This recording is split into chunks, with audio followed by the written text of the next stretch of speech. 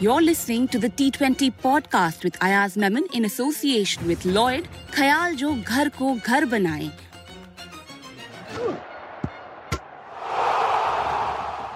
Vintage Andre Russell on display tonight as Eden Gardens was treated to some big sixes in a match-winning performance by him against Punjab, who posted 179 for 7 with a 50 from Shikhar Dhawan, and Russell smashed 42 of 23 to help the team win the match, with Rinku Singh hitting a boundary off the last ball. A 5-wicket win that helps Kolkata collect 2 very vital points and stay in the race for the playoffs. With me is Ayaz Memon. Ayaz, I mean, that is how you fight for 2 points, right? Oh, absolutely. And this was a superb contest. Even for Punjab, playing away from home in Kolkata, not easy against a team which is packed with spinners and high quality spinners.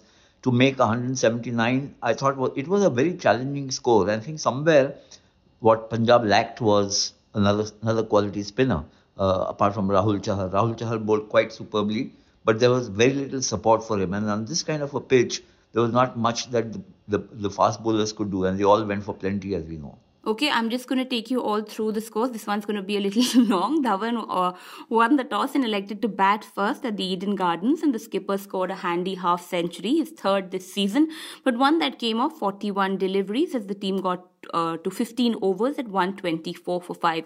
Harpreet, Brar and Shahrukh then smashed a few fours and sixes at the end, as Vaibhav Arora's 19th over went for 15 and Harshit Rana's 20th went for 21 runs to help Punjab post 179 for 7. Varun Chakravarthy picked 3 for 26 in his 4 overs.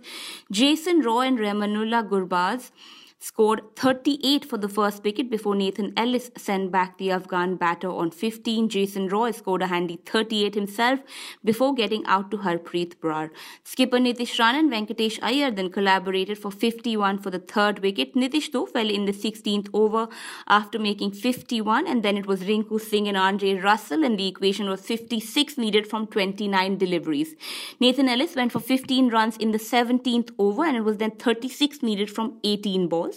Arshdeep went for 10, but Sam Curran was then hit for 3 straight sixes by Andre Russell, and then it was down to 6 needed from 6 deliveries. Arshdeep Singh was given the ball for the final over, and eventually 2 were needed from 2 when Russell got run out.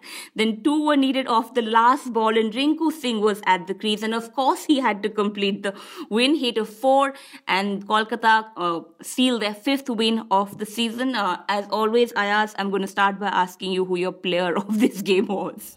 Well, there's so many to choose from. There's Andre Russell, who you've spoken about, and then there is Nitish Rana with a half century, and as always, I think very significant role he played as the captain.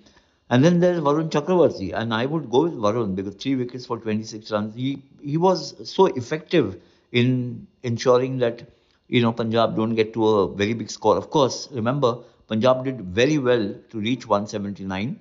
But I think that Varun Chakravarthy, and this is happening, Varun has been so good despite not getting too much assistance from Sunil Narine from the other end. Sunil Narine still not getting the wickets that one knows him to get.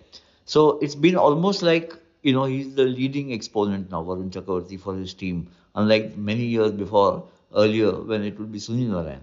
That's true. Let's just talk about Andre Russell. We've spoken about him quite a lot this season, but then it's always been about, maybe his underperformance. I've asked you about Kolkata's decision to retain him in the past as well. But then this is exactly why you retain a man like him, right? I mean, he wins you the games. Might be a little late in the season, but they still have 3 matches to go. And I'll discuss a little later how tight the points table is. So, I mean, if he's come into form this time and he can replicate this performance a couple more times, I mean, that's all they need from him. Oh, absolutely. I think he's coming, if he's hit form, he's done it at the right time.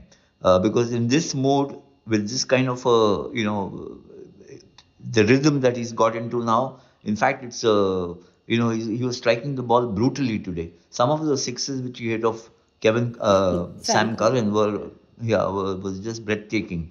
And if he's going to be batting in this mode, and Andre Russell, then I think a lot of teams and their fast bowlers and spinners will be quaking in their boots.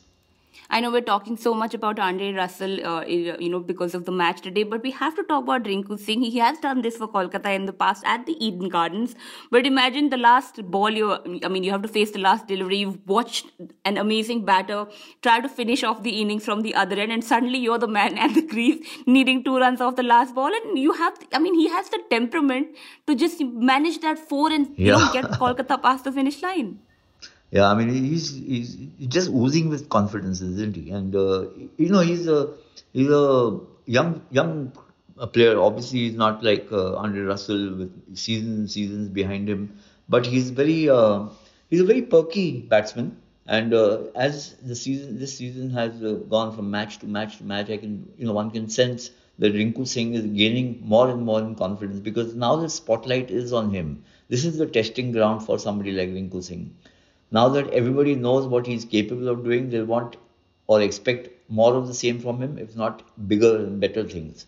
So now pressure will be on Rinku Singh, but what he's shown today is that he doesn't seem to be too phased by the pressure, at least so far.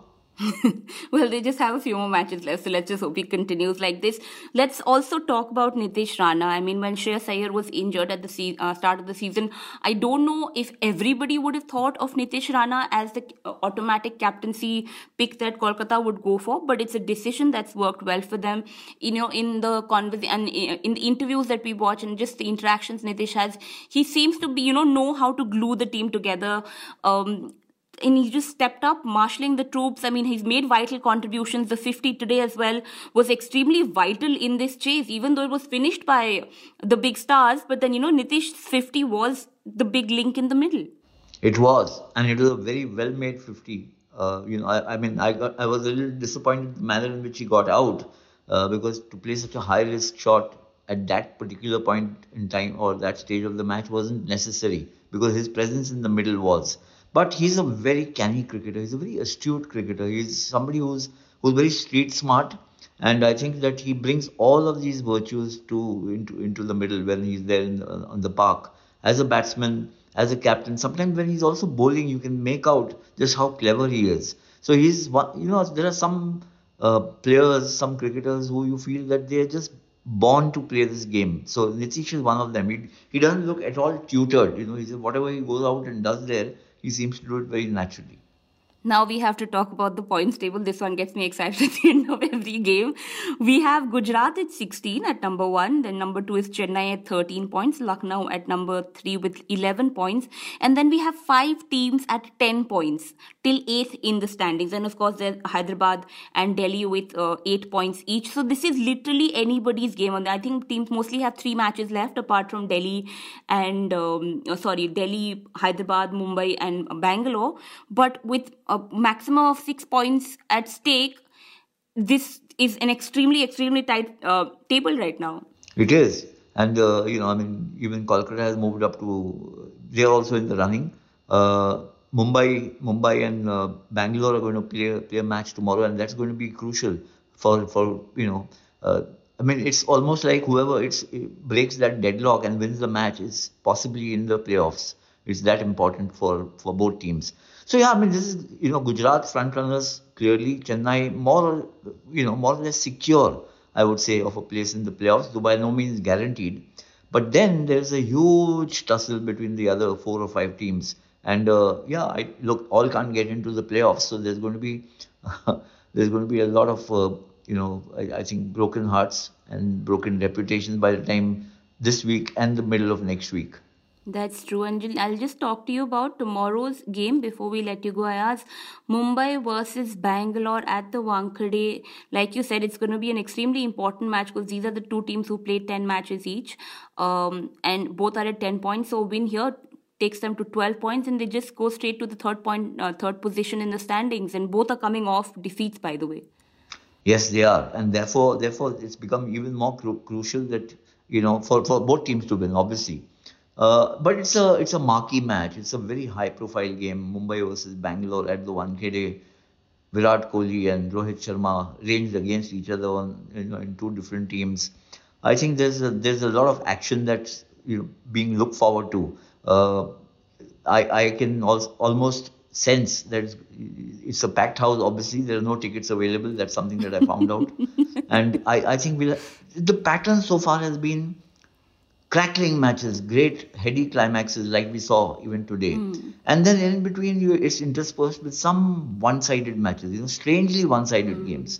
I only hope that we don't see a strange one-sided match, Mumbai versus Bangalore. You want it to be a real nail-biter. Yeah, the teams though will be hoping for a one-sided match because net run rate will definitely come into play at the end of the league stage. Thank you so much, Ayaz, for taking time out. Thank you, Mendra. Bye-bye. Thanks. That was today's episode of the T20 podcast with Ayaz Memon in association with Llyod. Khayal jo ghar ko ghar banaye. This is a Quint original podcast, executive produced by Shelly Walia and Ritu Kapoor.